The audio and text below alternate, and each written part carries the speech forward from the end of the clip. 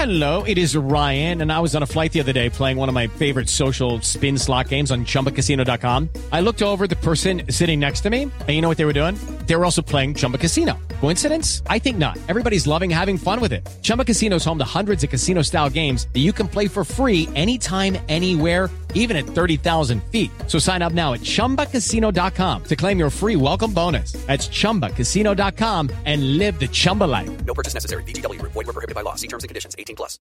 With Lucky Land Slots, you can get lucky just about anywhere. Dearly beloved, we are gathered here today to... Has anyone seen the bride and groom?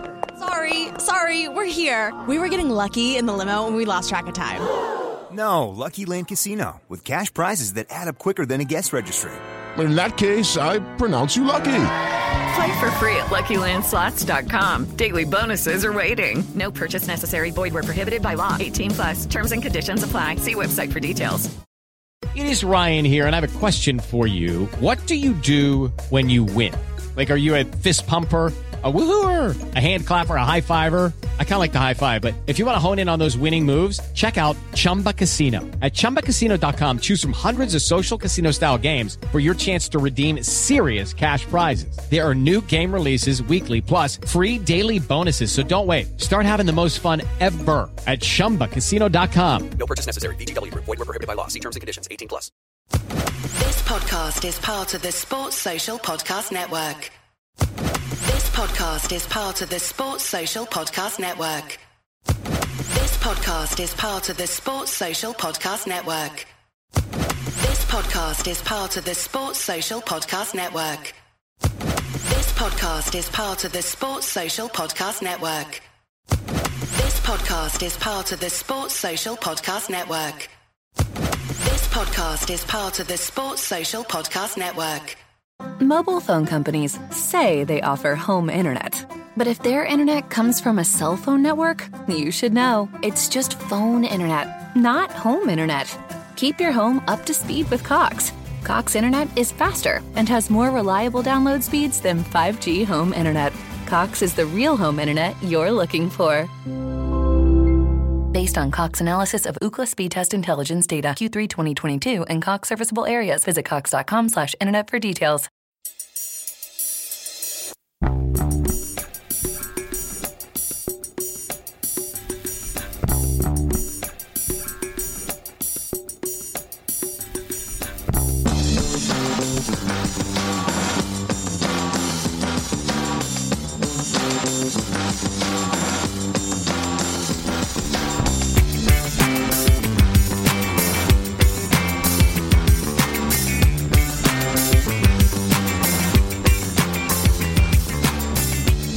Hello and welcome to A Celtic State of Mind. My name is Laura Bradburn and it is Friday. I am joined on this Friday by Jim Orr, who is in the mothership. How you doing, Jim? In the oven is the mothership, yeah. It's like sauna in here, yeah. Yeah, no cost of living crisis at the Axel HQ. No, it's up to number 4 on there, so there you go. And we're joined as well by Alan Morrison of the Huddle Breakdown. How you doing, Alan? Yeah, I'm good. I'm actually quite cold in comparison with the sounds of it, because I'm in the house on my own. Come in here, son. Come in here. I'm not allowed to have heating on because I'm on my own. So, it's great. I could actually put a jumper on. To be fair, it is my own fault. It's great. Yeah. You could look at some of the new hoodies that Celtic have released. Apparently, they're going to be quite popular, but we'll see. That's for the kids, Laura. That's for the kids. It's not such a good look on a man my age. Listen, I'm a 34-year-old sitting here in a Harry Potter hoodie. I don't know what I've got to talk about, but we'll crack on anyway. Friday is a difficult one for us sometimes because we are picking apart the bones of things that other people have picked apart, but we do have the pleasure of previewing the upcoming game at the weekend, which we'll do as well. Jim, a couple of weeks since you've been on, obviously. We'll ask you first and foremost about the most recent match, the match against Leipzig, which you were at, obviously. What was your takeaway from it? Obviously disappointing, given that it really puts our chances of any sort of European football after Christmas very remote. But what was your overall opinion of the performance? I think the reaction to it in social media is a bit over the top. I mean, I thought we played really well. Didn't deserve to lose the game. They were a better team, slightly better team, really open game, some really good performances. If you're behind Ange, then you have to watch these kind of games because that's the way you're going to get better, I think. I mean, you could play these games and try and pack the midfield and don't do anything daft and play for a point. Do you learn anything if you do that? I don't think you do. And I thought Matt O'Reilly, Carter Vickers, Jens were outstanding the other night. The forwards let us down. Mobile phone companies say they offer home internet. But if their internet comes from a cell phone network, you should know. It's just phone internet, not home internet. Keep your home up to speed with Cox. Cox internet is faster and has more reliable download speeds than 5G home internet. Cox is the real home internet you're looking for. Based on Cox analysis of Ookla speed test intelligence data Q3 2022 and Cox serviceable areas, visit cox.com/internet for details. This week on The Marketer's Report, Patrizio Spagnoletto, Global Chief Marketing Officer, Direct-to-Consumer for Warner Brothers Discovery, weighs in on building trust. Trust is a really hard thing to build and a really easy thing to destroy, and we have to be very respectful about that. Our partnership with iHeart has really helped us build that trust and that relationship with the on-air talent. As the #1 audio company, iHeartMedia gives you access to all. Every audience, live conversations, trusted influencers, and the data you need to grow. Go to iHeartResults.com for more. A wee bit. You know, I mean, I've said before, I don't think Maeda and Abada are wingers because I don't think they've got great close control. I don't think the cross is particularly good. I think Kyogo, you need to give him the service. So that was a disappointment. But I thought defence were great. I thought the midfield were okay. I thought Hatate was okay, and he gets slaughtered as well because he's such a brave wee player. Hatate he takes the ball and there's 5 guys around him and he tries to play the difficult pass, whereas you know, it's dead easy to play simple passes. And I just think, I like what Ange's doing. I think most fans like what Ange's doing. And we're going to get a few, you know, defeats playing the way we're playing. And that's just the way it's going to be. Would you rather that than, as I said, packing the midfield and playing for points and what have you? I mean, I think the European record has been awful in the past number of years. And that's no Ange's fault. You know, you go on social media and people are saying, I'm fed up with this. You think, what do you want to do? You're fed up, what do you want to do? So I think playing the way we're playing, we will get better. And Matt O'Reilly's performance the other night, the next game he'll be even better and even better. I was thinking that earlier about what's our best performance in the last 10 years? Barcelona. Right? 17% possession or something. I think we have, well, Alan would know that better than me. Very little possession. We depend on our goalkeeper to make great saves. We play one guy up front. What did we do after that? Nothing at all. We didn't learn anything from that game. It was a great victory, one of the greatest of all time, But moving forward, the record in Europe is poor. I think you only learn by playing the way we're playing. And I used to play golf. I don't play golf anymore. Many moons ago. And I only used the same 2 or 3 clubs because I was comfortable with those 2 or 3 clubs. So if you want to drive, that's a 3 iron. And I would never try and pitch the ball because that's too difficult. So I'd never get any better. I was always that standard. Whereas if I took lessons at the time and learned how to drive properly and pitch properly, I might have still been playing golf. Right? So you need, if you're going to try something different, you have to stick at it. And the other thing I just was just appalled by the other night was that second goal goes in. And the number of people who left was just ridiculous. And I get it, people have to go because maybe they're working the next day and they have to catch a train or a bus or whatever it is. But just, you know, people talk about the EPL being a bit of a tourist league. I think in the Champions League night, you get a lot of tourist fans there. Certainly when I look around me, there's lots of people I don't recognise who are really down on the team. That's the other thing that annoys the hell out of me, that it does no good. You know, it's counterproductive. Why would you slag players during a game? Don't get that at all. Because, I mean, Ange talks about, what did he say the other week about, there's an interview he did in Australia, he said something like, Celtic to the fans as an extension of their family, or words to that effect. He said something like that. Now I've been involved in kids football for 20 years, a few years ago, and what you say to the parents is that never criticise. Don't criticise the kids. Encourage the kids. They might be having an absolute stinker, they might be missing sitters, or if they're in goals, letting in daft goals, or whatever, but never ever criticise them. Encourage them, because if you criticise them, that will make them worse, basically.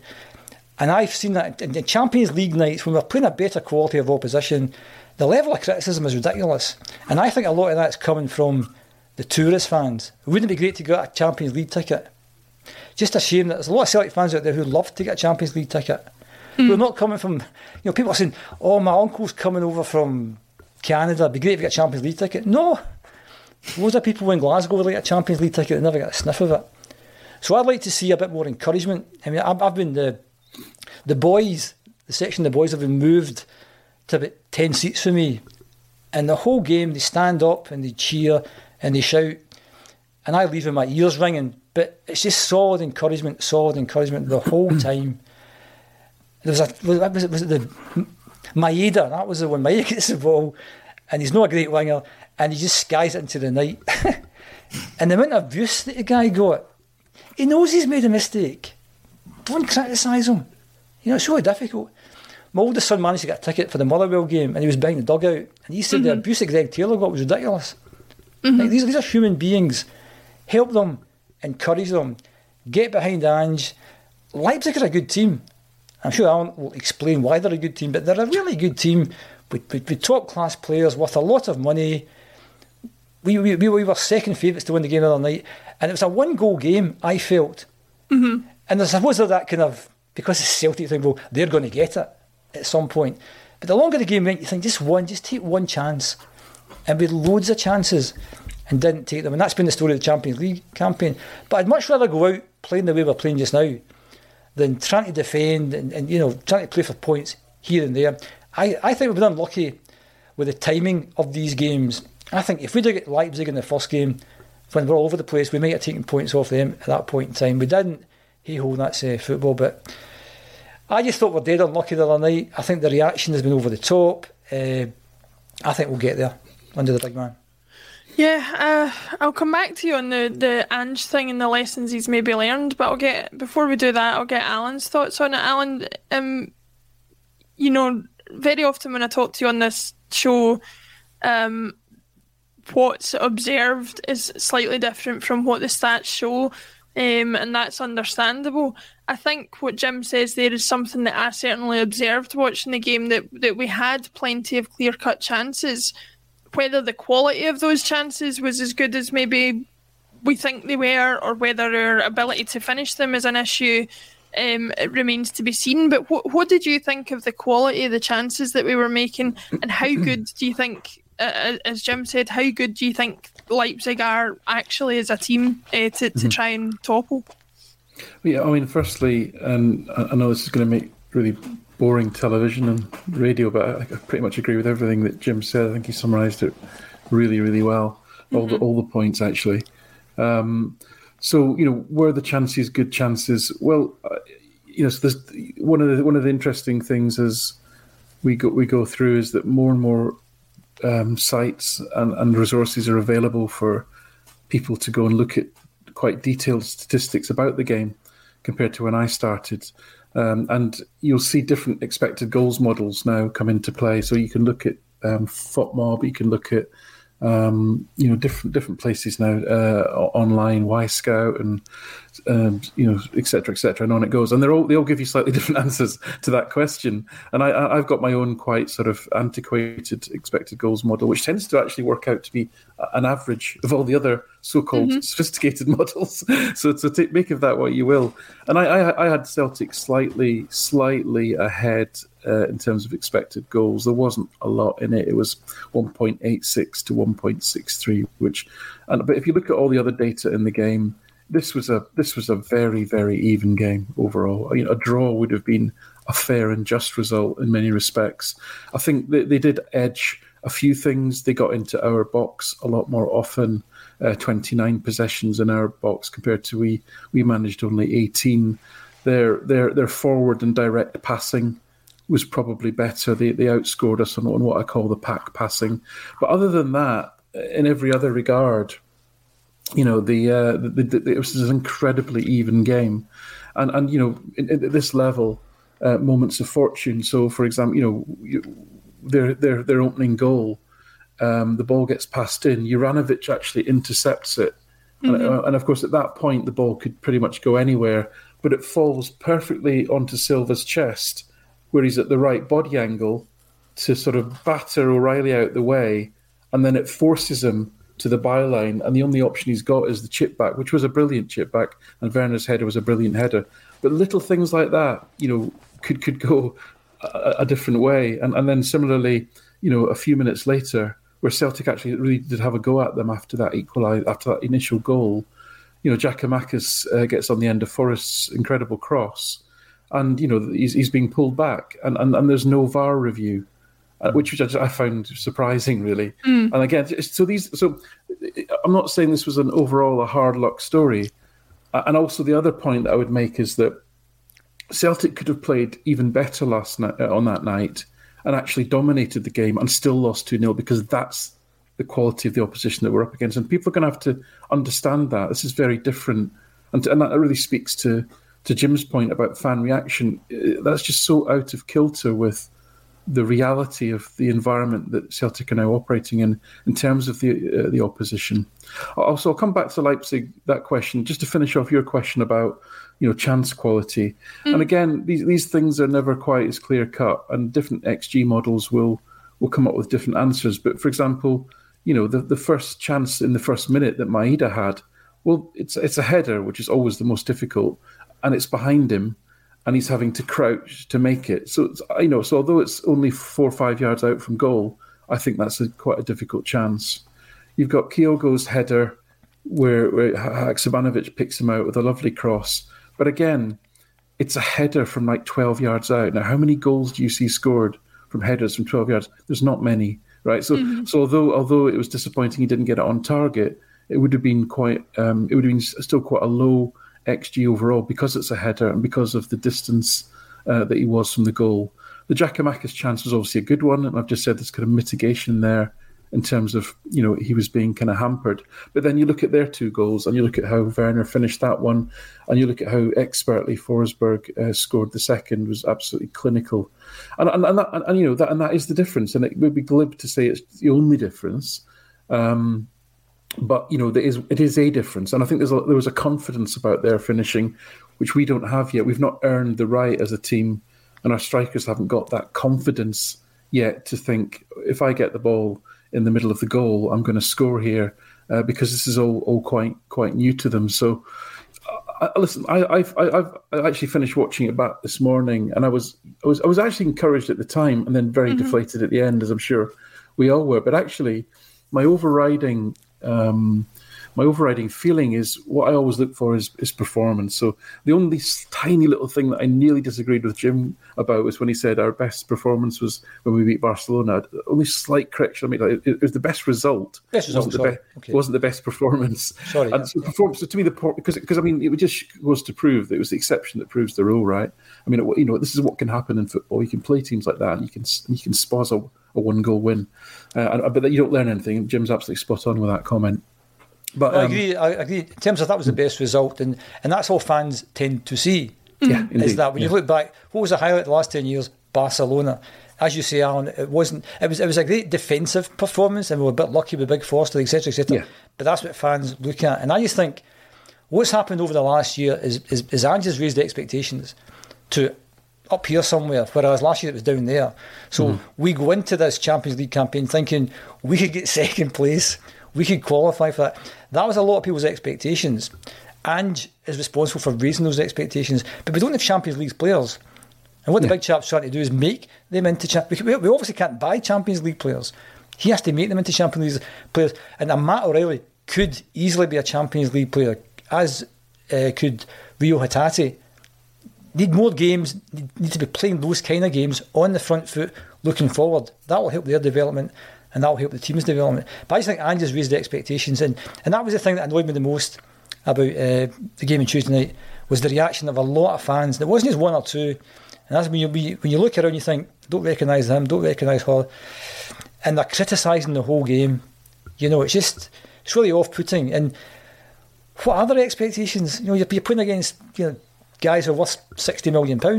That's just, and I think the fans have to. I mean, it's not I was going to say it's a reality check.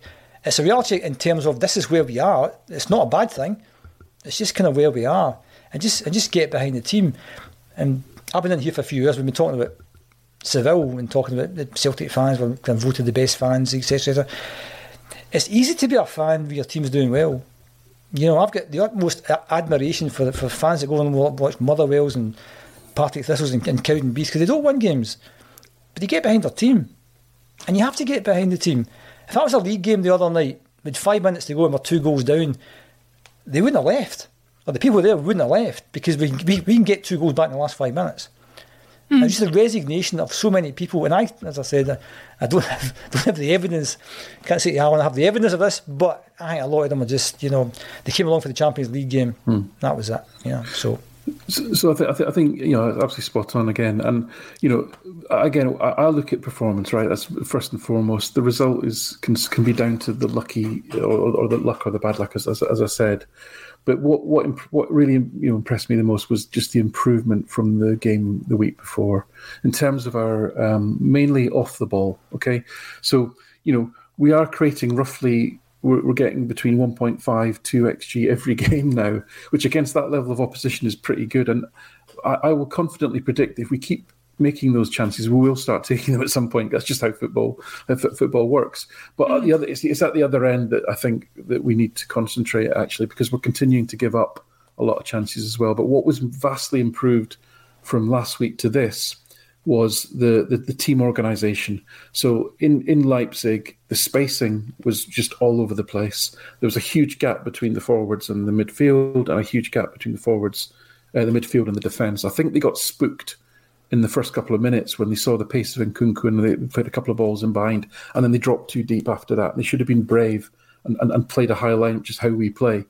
So the spacing was all over the place. Leipzig played through us at will, and we lost a lot of chances. And if that hadn't been Leipzig, if that had been Man City, then you'd have been last week. You could have been looking at the sort of 7-1 that was administered the other night in Glasgow. That's how bad it could have been. So this week was much improved. So when we did, we pressed a little bit more selectively, and we pressed a little bit more cohesively, which we didn't do in Leipzig. And then the second thing was once we established that they've got possession, we fell back into a nice shape, a nice comfortable 4-4-2 shape with very few gaps between the lines. And actually, when Leipzig were confronted with that, they didn't really have any answer to it, because they're a team that wants to play you on the break. And that's why they're such a dangerous team for Celtic to play. It's a bit like boxing, where they say, you know, styles make fights, not so forth. It's a similar thing. Leipzig love to play a team like Celtic, who play similar type of football, but play a high line and are open to counter. And we saw that in Leipzig, especially. They were devastating on the counter. So they were always going to be, to me, almost the toughest opponents in a sense, and they're very good at it. And that's the thing to remember here. To pick up on Jim's point, you know, how are our players going to learn if they don't play and they don't make mistakes and they don't get exposed? That's the only way you can learn. That's what Ange just said. He said, you know, I can't accelerate people going through playing 90 minutes or 60 minutes and being exposed to Nkunku, having Haidara, you know, absolutely batter you in midfield like happened to Hitati all through the second half before he was taken off. If you don't learn, you know, it's the only way you're going to learn, unfortunately, and it is painful. Learning is painful. It always is. So I think we have to stick with them, because so long as we see continual, and it might be incremental and it might be gradual, but as long as we see improvement, that's all we can ask of any human being in any job that they do. Can you keep improving? Can you learn from your mistakes? And can you keep improving? And the other night, I thought we improved massively, but there's still a huge gap. They're an exceptional team. Their business model is to pick up some of the best young athletic players in Europe. You know, the likes of Haidara, Szoboszlai. You know, these are players who they picked up as teenagers for 20, 30 million euros. Celtic aren't in that market and will not be in that market so long as we're landlocked in a low money league, as it were. So that's the challenge, is to overcome these kinds of players and make the Matt O'Reillys and the Hitatis and the Bernabés believe that they can play at that level. I think also, just to follow Alan's point there, is about the physicality and the athleticism of the players. I mean, yeah, absolutely. We don't have the players to play the way Ange wants to play. That's not a criticism, it's just where we are. You can't just magic these guys up. And I mean, Ange made the point about a lot of the players couldn't, are not tall enough to get a ride in Disneyland. So it's the thing I noticed about the first goal in Leipzig. In Leipzig, the big guy just brushed Juranovic off the ball. Bang, he was away, goal. So a much more physically robust right back might have had a bit more joy there. I always go back to I thought when we played Bodo, whenever that was back in February, I thought their 3 centre backs were exceptional. Big, strong, physical athletes. And I'm thinking, I think that's the way Ange wants to play. He wants to play with those kind of guys. Whereas what we've got, and again, it's not meant as a criticism, is that Carter Vickers is a different type of centre half. Starfelt's a different type. They look kind of awkward when they do certain things. Whereas when I saw the Bodo guys, you're thinking those guys would fit in ideally into an Ange team. So I think we do need a bit of physicality, which maybe isn't there. A bit more, because all these guys when you play them, they always look like big athletes, good on the ball, technically very good, and we look like a bunch of wee guys who are, doing their best. Yeah, I mean they're four forward players who are all very fast, all technically excellent, and they're all about 6 foot, and they're all strong. If Rio Hatate was the same dimensions as Szoboszlai, if he was 6 foot and quite strong, Hatate wouldn't be at Celtic because of the way that the aggression that he puts into his passing, the quick change of direction. He wouldn't be at Celtic. It's as simple as that. Yeah. So we have to try and make these players into Champions League players. But you're absolutely spot on. We do have a physicality and athleticism deficit, but it's not just that. It has to be allied to high-end technical skills, which is what even at a club like Leipzig they're able to do. That's the project. Yeah. Emil Forsberg, who was another incredible Leipzig player, said that he thinks I think Celtic are a really good team. They have some fantastic players in midfield and at the back. I think they play some really good 1-2 combinations that impressed me a lot. Also, the way they did that in the last third, but against us, they didn't have the ability to score. Like I said, they need the finishing touch a little bit more, and I'm sure it will come. So it's pretty obvious, even to opposition, that while we're creating chances, we're not entirely clinical in finishing, and hopefully that will come. Just wanted to bring up a comment here from Ibrox 55 and count. I think you need to recount, but anyway, Marco Rose, Celtic is a fun place to visit. God knows what Jurgen Klopp thinks of Ibrox in that case, because I'm sure he pretty much enjoyed himself as well. I think up to the game starts, a Champions League night, fantastic atmosphere. When you get to the bit when they're all flagging the big circle Champions League logo and the noise, it's deafening, it's absolutely brilliant. And then the game starts. And then people start criticising from minute one, and that's when it starts to go down a bit. And that gives the opposition encouragement. So my big takeaway from the other night was just to be a bit more patient with the team, a bit more encouragement, because I think we'll get there. Yeah, Jim, one thing I wanted to ask you about actually was one of the things you mentioned about Hatate, how he tries to find passes that nobody else finds, and it's something I've said before as well that I really like about him is he's a risk taker. Sometimes that pays off, sometimes, as it did the other night, it doesn't pay off. But you also mentioned Ange and taking those risks in order to learn lessons. What lessons do you think he has learned from these 4 games in the Champions League with 2 remaining? I don't think he's learned anything he didn't know beforehand. I don't think Ange was in there thinking we're going to blow these teams away. In each of the games, they've been well in it up to about an hour or so. And the point Alan made earlier, fine margins. I mean, we put the ball in the net first. It's a different dynamic to the game. Then all the other players think, well, we've scored. We've got some belief. We've got something to hang on to. And the opposite for the opposition. Hold on, we're in the game here. We've just lost a goal.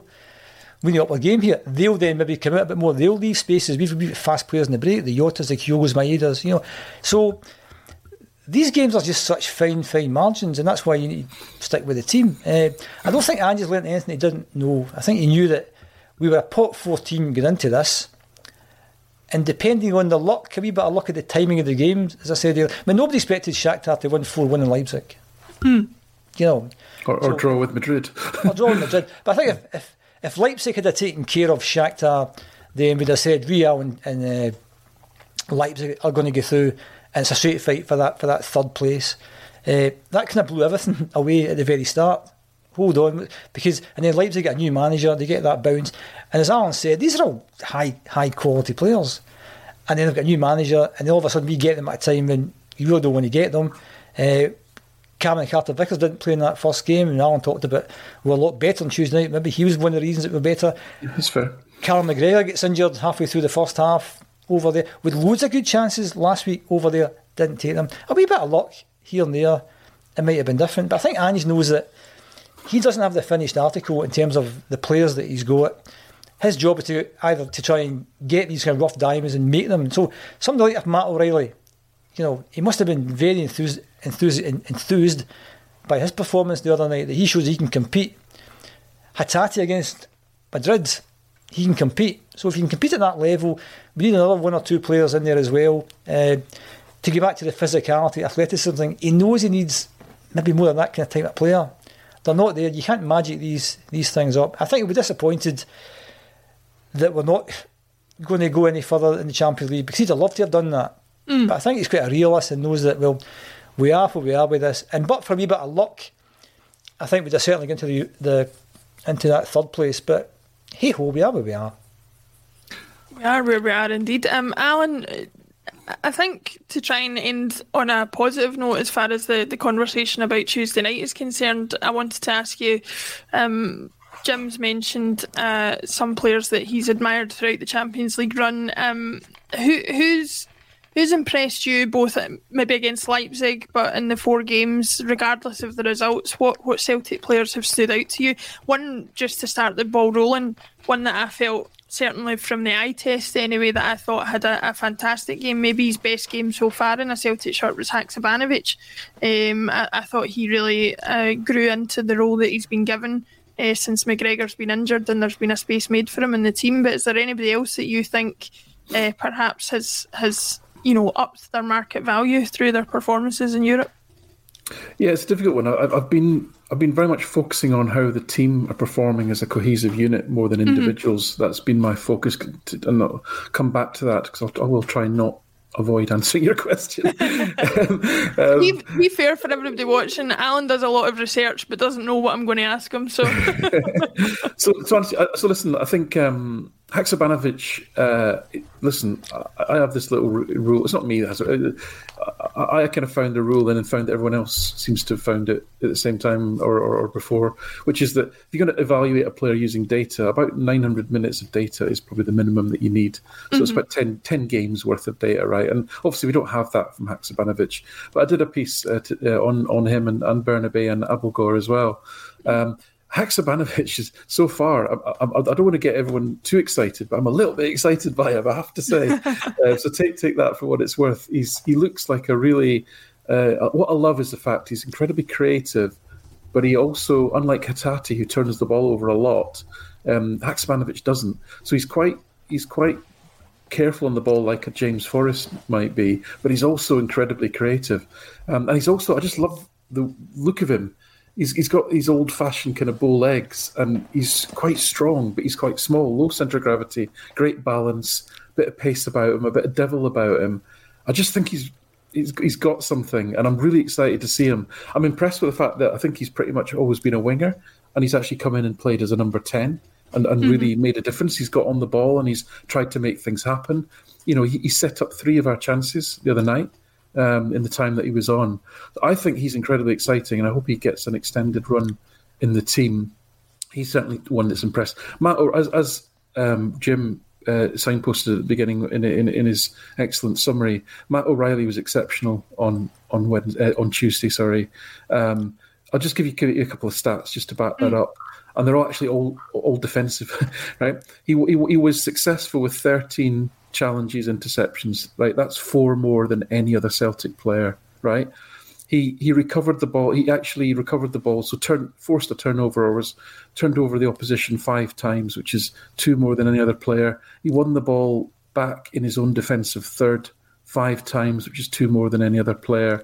He also had the highest pass backing score as well, and he actually had the highest overall expected scoring contribution, which means if you looked at expected goals and expected assists, he had the highest total. So that is just a brilliant all-round performance. Can I just ask, Alan, what is a pass backing score? Yeah, sure. So a pack pass is a forward pass and it takes an opponent out the game, which means I pass to Jim, you're in front of me. I pass to Jim, you're now behind the ball. So in terms of defending your goal, you're out the game. Yeah. Okay. That's a pack pass. So so depending on who you've packed, so if you were a striker, I'd give myself 1 point. If you were a midfielder, I'd give myself 2. And if you were a defender and I got it through to Jim, I'd give myself 3. Because clearly, if you take a defender out of the game with a forward pass, you're probably in quite a good situation. So that's kind of how it works, right? So people like Hatate and O'Reilly trying very aggressive vertical forward passing, generally will generate quite high packing scores, but it also recognises the other side of the equation, which is that Jim's got to move into space and be in a good position for me to pass to him. So it recognises both of those actions, right? So that's why it's such a powerful stat. So O'Reilly was exceptional. I think Carter Vickers, like you said, made a great difference being back as well. But I as I say, I was more focusing on the individual team performances, and I do think that where we have been consistent, and this is pretty consistent with how all the teams that Ange manages, is he manages to make them consistently attackingly potent. So our expected goals, the number of chances we're creating, is very high for the calibre of the opposition that we're playing. We're just not taking the chances. But as I say, over time, if we keep creating those chances, we will eventually start to take some of these. Now, I don't want to end on a downer, but I would say that the not the intractable issue, but the very difficult to solve issue that he has, in my view, is that mobile phone companies say they offer home internet. But if their internet comes from a cell phone network, you should know. It's just phone internet, not home internet. Keep your home up to speed with Cox. Cox internet is faster and has more reliable download speeds than 5G home internet. Cox is the real home internet you're looking for. Based on Cox analysis of Ookla speed test intelligence data, Q3 2022, and Cox serviceable areas. Visit cox.com/internet for details. As the #1 audio company, iHeartMedia gives you access to all. Every audience, live conversations, trusted influencers, and the insights and data you need to grow. iHeartMedia is your access company. Go to iHeartResults.com for more. When we play domestically, we've got about 70% possession, anywhere between 65 and 70% of the ball. We're not without the ball for much of the game. What that means is that we can press very aggressively, and we're not pressing for too long, and we're probably pressing against teams, and again, no intended disrespect, but if you're pressing Motherwell's centre-back, he doesn't quite have the technical ability of a Guardiola or a Rudiger or whatever for Real Madrid. So we force turnovers quite quickly. In the Champions League, we're getting 40% of the ball. So think of it in terms of you've only got so much pressing energy in the tank, right? And when that energy's gone, it's gone. You've only got so many sprints in you. You've only got so many recovery runs that you make. So when the press is beaten, and good teams will beat the press, and when the press is beaten, you have to get back. That's a recovery run. That's a sprint like hell to get back and get goal side, right? You've only got so many of those in you during the game. And the slightly intractable problem that we have is domestically, that way of playing works really well. And in fact, we're incredibly consistent in how we implement it. Yeah, you probably only have to make those runs a few very times periodically. Yeah. In Europe, when you've only got 40% of the ball, you're making them more often. It's as simple. I can't make it any simpler than that, right? So this is the circle. This is the circle that needs squared. Is how do we play with the same pressing intensity when we've only got 40% of the ball? That's the question he has to find an answer to, and the answer can only be we're more selective. Our pressing is of a higher quality. There's more cohesion, and that only comes through understanding, communication, playing together for longer, and being a right good team that understands if I go, you go, and Jim goes, and we all go together.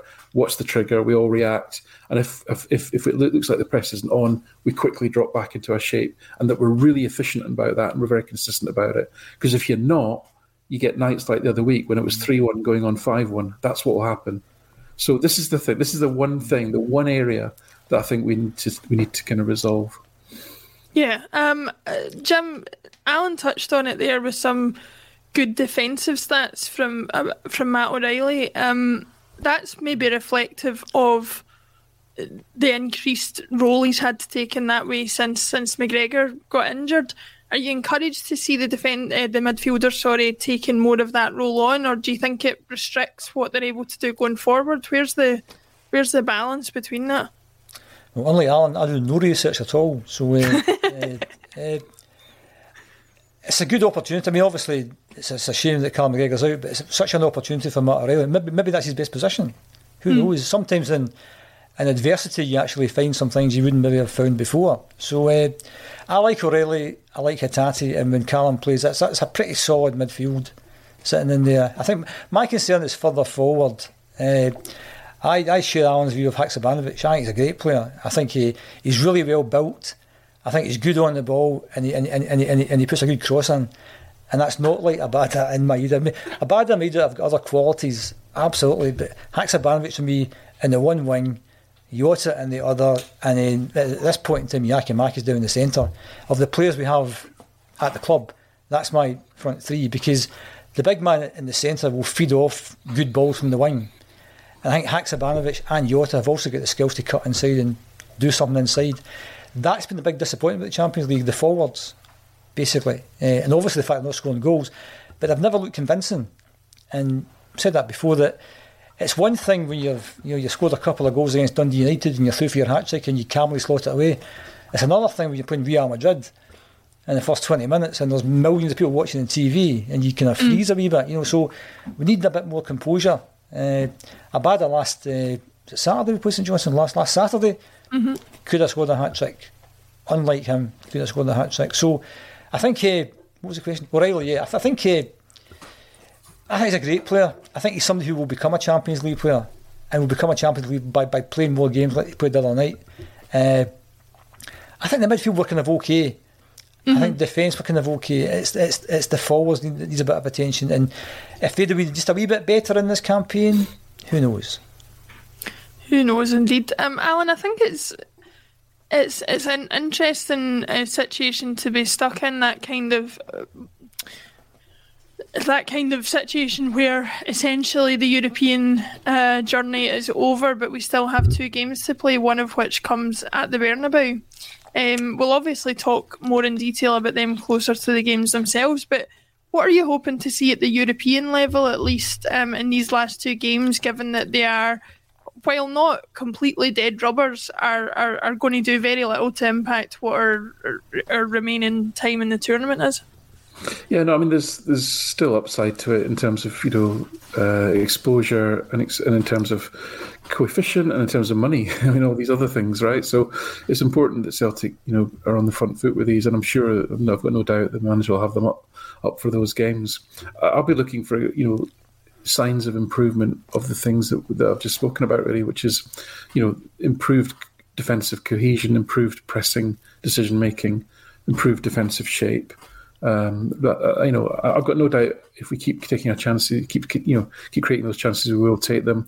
I understand where Jim's coming from. Abada and Maeda are quite clearly not in good form at the moment, and that's not helping in terms of either Kyogo or in terms of the chances of finishing the chances that we are creating. So to me, that's just a case of getting the right people who are playing well. Injuries are starting to take a toll now. I think I agree with Jim. I think on form, Haksabanovic and Jota would be a good sort of foil for Kyogo. I think Kyogo's movement is just so much better, and his touch than Giakoumakis. In these big games against quality opposition, I'd still tend to go that way. I love the big guy. He comes on and makes a difference for sure. So yeah, these are the things though that I'll be looking for. It's more for me. It's more about our performance off the ball that I'll be sort of focusing on, I guess, because I'm happy that we're creating chances, but we're still giving up a lot of chances at the other end. And and there's a lot of them are happening late in the game as we tire, because as I say, we can't keep up the way that we're playing when we've only got 40% of the ball, and therefore after about 65 minutes we become a very tired team. And that, as I say, these are the things that I think are going to be difficult to fix, but that's what I'll be looking at. Speaking of tiredness and how it might affect us going forward. It could affect us domestically as well as in Europe. Domestically, we have Hibs coming up this weekend. Jim, I'll come to you first on that. Hibs are a team who are, about as on form as any team in the league. They've won 4 of their last 5. Their only defeat coming out of those 5 games in their last match against Dundee United. I guess with the number of games that we're playing at the moment, we're starting to see some injuries. We're starting to see a need to rely on more and more members of the squad. Do you anticipate any problems resulting from that against Hibs at the weekend, given that they are, one of the stronger teams in the league this season? Last time I was on a couple of weeks ago, I said the Motherwell game might be quite an indication as to where we are, because was the St Mirren game a one-off? Was it a bit of a blip? And I think it spooked us. I think it spooked the team, spooked the fans, in terms of before then we were kind of all conquering. It's a matter of how many goals, etc. And then last time I was on, I said, well, if we go out and score 4 or 5 against Motherwell, then it's back to normal service and we can escape it. Although we should have won the game far more convincingly. I mean, if that Juranovic free kick goes in, we go on and win 4 or 5-0. And I think the manner of the goal we lost spooked the team and spooked the fans as well, because it was such a bizarre goal to lose. Mm-hmm. Whether it was Hart's fault, Juranovic, if you're going to pass the ball back to the goalkeeper, you don't pass it within the goal, you pass it to the side. I mean, another, just when I thought of that, the Joe Hart one in Leipzig, if you're going to make those passes, you don't make them down the centre, you make them down the wing. So a couple of basic mistakes, and I thought that goal spooked us a bit. So St Mirren spooked us by dropping points, and I thought the goal we lost kind of spooked us a wee bit as well. So we end up scraping a win. We scraped a win last week as well. So in terms of results, we're kind of scraping by. Hibs are a better team. I think. I thought they were quite inconsistent, and they realised they were third in the league. That was a bit of research there. And so obviously they're not as inconsistent as I thought. Martin Boyle, obviously a kind of dangerous guy.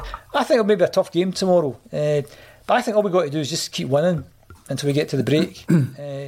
We look as if we're a tired team for some reason. Maybe it's time to give other guys a game. McCarthy's wee cameo at St Johnstone last week, I thought was quite encouraging. Whether he's a guy to play, I'm not very sure. We'll make lots of chances. We take the chances, we win the game, no bother. We don't, then it may be a bit of another kind of nervy game tomorrow. But I'd like to think we'd end up winning by 2-3-1, something like that. That'd be interesting to see. Alan, this you're going to kill me here because I'm going to spring something on you that you will not have had a chance to research. But just while I was looking up the Hibs results, they've actually had a man sent off in 3 of the last. Not a man sent off themselves. Their opposition have had a man sent off in 3 of the last 5 games of that winning streak that they've had. I guess what I want to ask is, do you think there's reason to be optimistic that they're not quite as strong as their record suggests if they are going up against teams with 10 men? How significant will that have been in contributing to their victories, do you think? No, it definitely has an impact, because despite what the cliche about it's sometimes harder to play against 10 men, statistically it really isn't. So, you do tend to score more goals against 10 players. So that's an interesting one. And I don't know how many minutes they've been playing against 10 players. So was the sending off on the 2nd minute, or was it on the 88th minute? You know what I mean? Or that's going to have a huge difference. And I'll just throw that back at you to research. Yes. Yeah. So, but listen, I think this is an incredibly dangerous game, right? Hibs, I actually think their underlying data is far better than the results they've been having. They won 4 in a row, then they lost in midweek there against Dundee United, who did a number on them in the sense that Dundee United only had like 36% possession. They had 1 shot on target from which they scored. Their XG was 0.56, whereas Hibs had 18 shots at goal, 7 on target, XG of 1.31. So it was a pretty kind of freaky result in many ways. But if you look at their underlying data, Hibs have actually got the 3rd best expected goal difference in the league. Expected goal difference is expected goals for minus expected goals against. And after the top 2, Hibs have got the best expected goal difference in the league, and actually their expected goals against is is only 0.77, which is, well, the Rangers are 0.64. So that gives you some indication that defensively they're much stronger this year. They force the opposition goalkeeper into 4 saves per game, which is actually second behind us. We're 4.2. And interestingly, in terms of saves that their goalkeeper's having to make, their keeper's only making 1.5 saves a game. That's the lowest in the league. That is the best in the league, right? So they're doing something right at both ends of the field. So I think this is a very, very dangerous game for a team like us. Now, what gives me a little bit of hope is that, as I say, they played midweek, and Johnson played the same starting 11 in 3 games in a row, which is quite unusual. And generally speaking, A, because Celtic have a bigger squad, and B, because of the number of games that we play in all competitions, other teams in the Scottish League are not used to playing 3 games in a week, right? So we'll normally have a bit of an advantage. But having said that, we struggled against St Johnstone, and they'd played in midweek the week before as well. So I just think with the injuries, with the fatigue, with the quality of the opposition, I just think it's going to be a really tough game again. And I think that's going to be the way it is between now and the World Cup break, where we could kind of all take a breath and hopefully get injuries back. And then, I think my reading of it is that Ange is already prepared for the January transfer window, when hopefully we strengthen again. So I think we're going to have to just live with the fact that it's going to be spotty and scrappy and nasty for the next few games. Yeah, I can see that being the case. I'm just recovering and remembering I need to keep on my toes when I'm posing a question to Alan Morrison. He's the only person that can tell you your question wasn't researched well enough, never mind the answer. But I'll make sure. How annoying is that? Jim, bearing in mind what we've said there about potential tiredness, about the number of games coming up, I take it you're expecting to see changes in the lineup at the weekend, but what kind of changes do you expect to see? Who's going to keep a place for you, and who's going to maybe be rested or rotated? I just like that spotty, scrappy and nasty. That's my big takeaway today. I'm going to use that again. Reminds me of me as a teenager, but yeah. We play the best team. Again, whoever's fit, if everyone's fit and ready to go, as I said before, I don't know what situation is Jota still out? Is he still... We don't know. I don't know what the... 50, I think, isn't it? Yeah, 50-50, yeah. Hopefully he plays, and as I said, I'd play Haksabanovic on the other side. I'd play Yakimakis. I think the big guy deserves a game. There's a start. O'Reilly, Hatate picked himself, plus one other. Abelgard possibly maybe give his home debut. I think the back four kind of picks itself. Juranovic, Taylor, Carter Vickers and Jens and Joe Hart. So I think the team's pretty straightforward, I would imagine. If Jota's not fit, you go Forrest right and Haksabanovic in the left. I think Forrest will be quite good in the games he's come on, given his experience. He knows how to beat a man, knows how to beat the ball. If we're going to play Yakimakis in the centre, we need 2 people wide who can put a good ball into the centre to give the big guy a chance. I'd leave Abad out, I'd leave Maeda out. I think they could do a wee break. So that's who I'd go with tomorrow.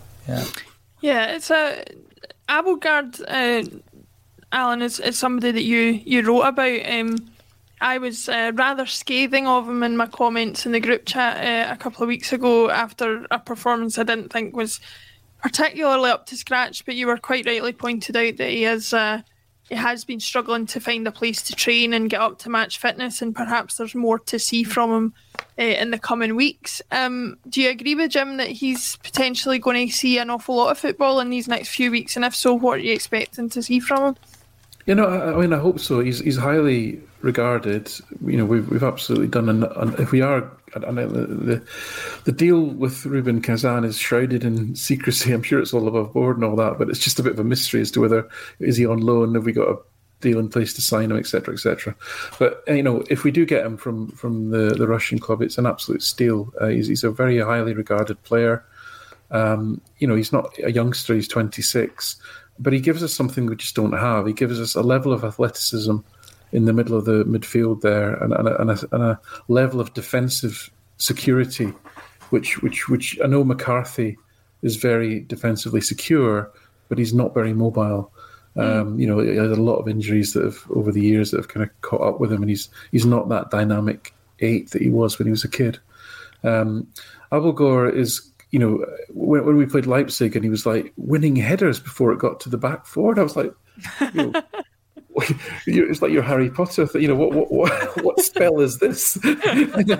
when were we ever allowed to win headers before it reached our 5'9" centre backs or whatever? So, but all joking aside, you know, he was rusty in that game clearly. You know, and just to recap, people that maybe not know, he played for the Russian club in May, and then he didn't play again until he came on, I think, he might have had 2 minutes in the game before, against Leipzig pretty much. And he also, over the kind of our summer at least, he was having to find teams to train with. So he's not at a club to train with on a regular basis. So he's going to be a little bit behind.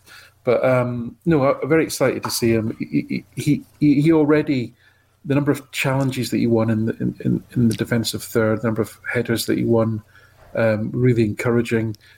Not seen a lot of him in terms of ball progression, because obviously that's again another reason why McCarthy's not a good fit, because it's one thing, you know, winning tackles, and O'Reilly was brilliant at that on Tuesday night, but you've also then got to progress the ball quickly, which is, you know, Callum McGregor's great strength is the speed at which he then progresses the ball, and that's what Celtic need to play that way. So we haven't seen that really from him yet, because he's played away in Leipzig where he was facing a swarm of opposition players running towards him, and he's had 5 minutes here or there. So yeah, but I think he's going to be a good player for Celtic, and I hope to see more of him. One position, Jim, that we don't often talk about rotating for various reasons is the goalkeeper position.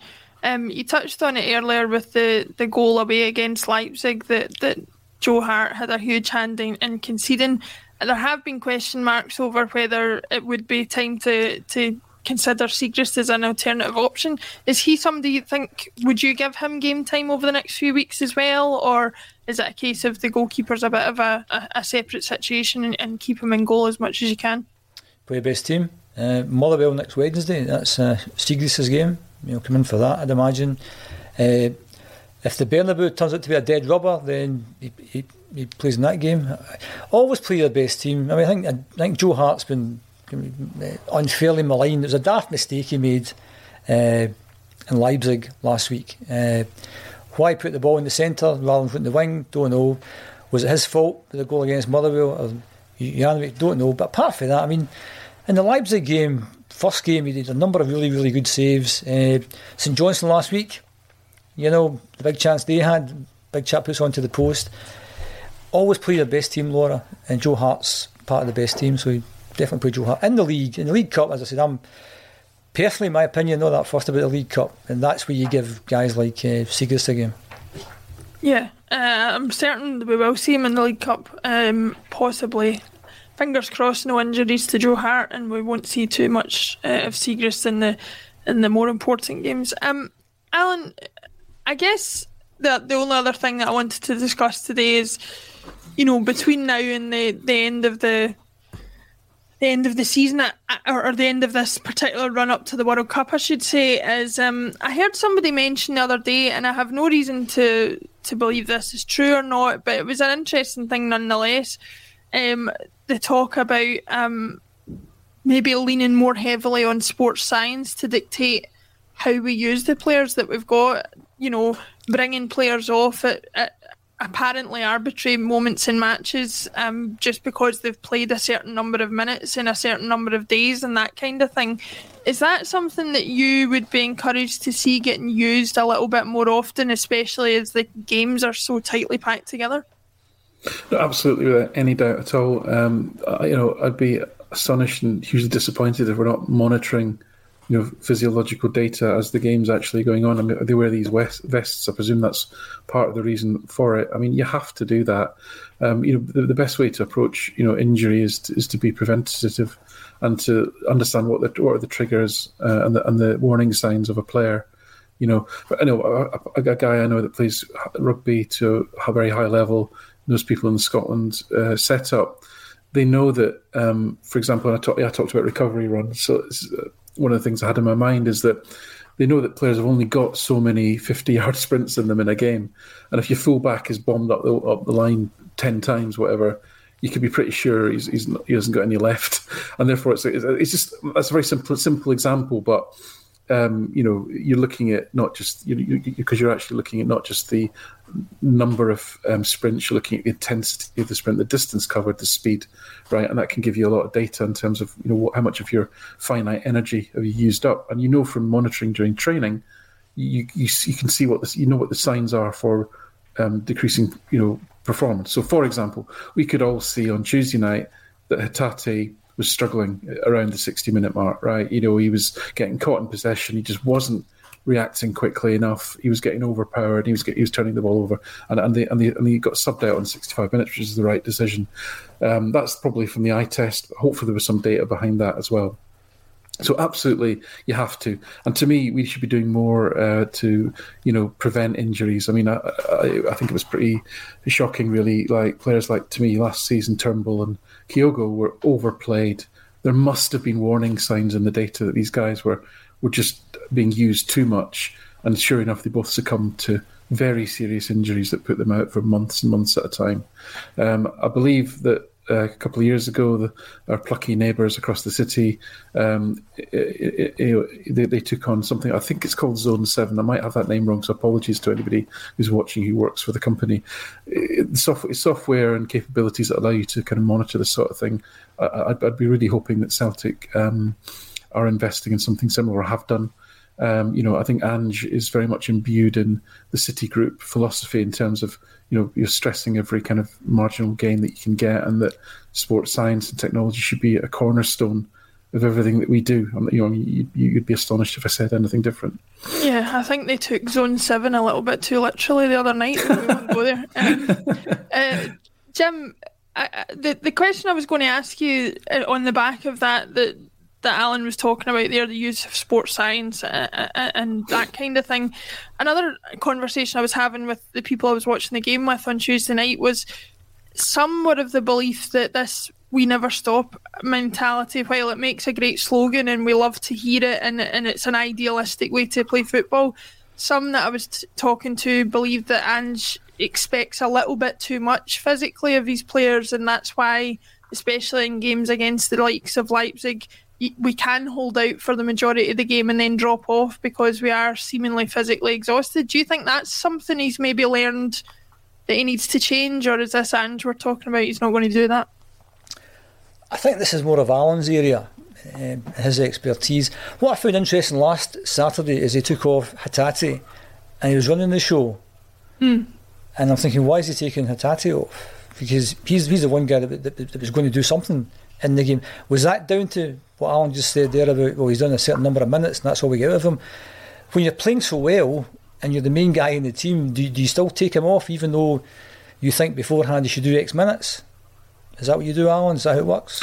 I don't think it's a simple equation of you've played 65 minutes and therefore I'm taking you off. I think it's, unless, you might do that on occasion, for example, where you know that a player really, you want to risk them, for more than 20 minutes in the game, so that's all the maximum I'm going to give you, sort of thing. Mm-hmm. I'm just struggling to remember now that game really, in terms of why it didn't resonate with me when we took Hatate off, in the sense that it didn't strike me as being a particularly unusual sort of move. But I guess it's more to do with, for me, you might play 65 minutes and made 10 sprints and 10 recovery runs, or you might play 65 minutes and made 3, and in which case you should be able to kind of carry on for the next 25 minutes. So you need to look at a range of things, I would imagine. And I think there's been some games, certainly this season, where he's taken off players that you thought, that's a bit odd, because they're playing so well. And it's whether it's down to that sports science thing that says, are they actually monitoring in game by saying he's done X, so therefore it's time for him to come off? The kind of eye test is like, he's my best player, keep him on.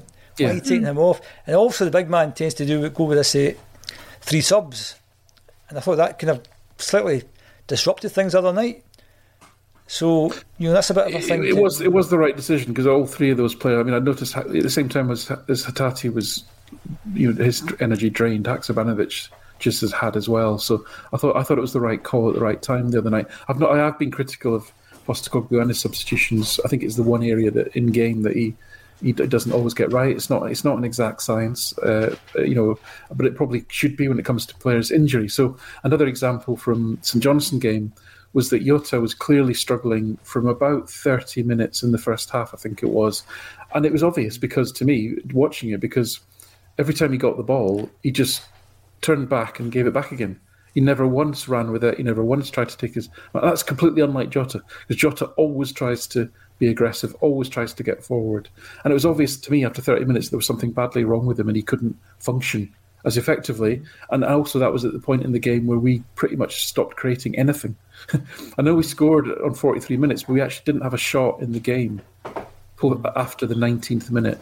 Till half-time, we didn't have a single shot, right? And part of that was that Jota was completely kind of neutered. To me, I'd have taken off on 30 minutes because it just he's so important to the team, and if there was no outlet there. So I think if we are using science, it's not all the time, and the eye test is still dominant, and we're not making those judgments quite perfectly. And I don't suspect anyone ever does, but it's certainly an area for improvement. Because alongside "we never stop" is also the slogan, "we're never comfortable," and those two things kind of go together. So you said, are you pushing the players beyond what they're capable of? That almost is part of Ange's philosophy, in that he wants you to move outside your comfort zone, not just mentally in terms of how good am I as a player, but physically in terms of what am I capable of.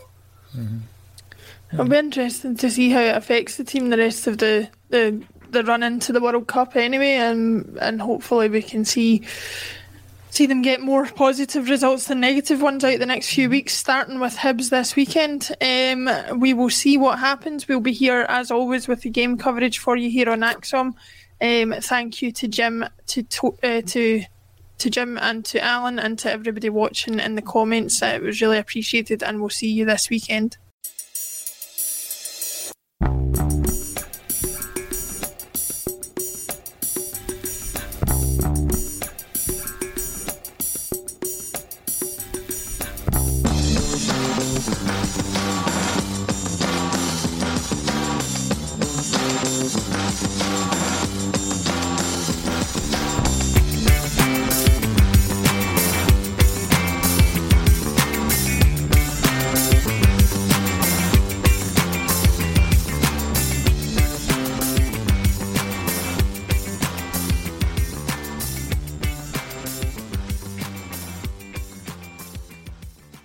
Message and data rates may apply. Guys, got hair loss? I know what you're thinking. Should I shave my head, comb it over, wear a hat? Just stop. This isn't 1970. Keep your hair and your confidence, because Bosley, America's #1 hair restoration experts, can give you your real hair back permanently. Check them out today, because they're giving away an absolutely free information kit and a free gift card to anyone that texts EASY to 203-203. Dude, you don't have to look like your dad, because this isn't your dad's hair loss treatment. People all over the country trust Bosley because they're ahead of the curve. They use the latest technology to give you your real hair back. And the best part? Bosley's permanent solution is protected by the Bosley Guarantee. Let Bosley show you for free how awesome your hair could look with an absolutely free information kit and a gift card for $250 off. Text EASY to 203-203. That's BASY to 203-203. Mobile phone companies say they offer home internet. But if their internet comes from a cell phone network, you should know. It's just phone internet, not home internet. Keep your home up to speed with Cox. Cox internet is faster and has more reliable download speeds than 5G home internet. Cox is the real home internet you're looking for. Based on Cox analysis of Ookla speed test intelligence data Q3 2022 and Cox serviceable areas. Visit cox.com/internet for details. Sports Social Podcast Network. Sports Social Podcast Network. Sports Social Podcast Network. Sports Social Podcast Network. Sports Social Podcast Network. Sports Social Podcast Network. Sports Social Podcast Network. Sports Social Podcast Network.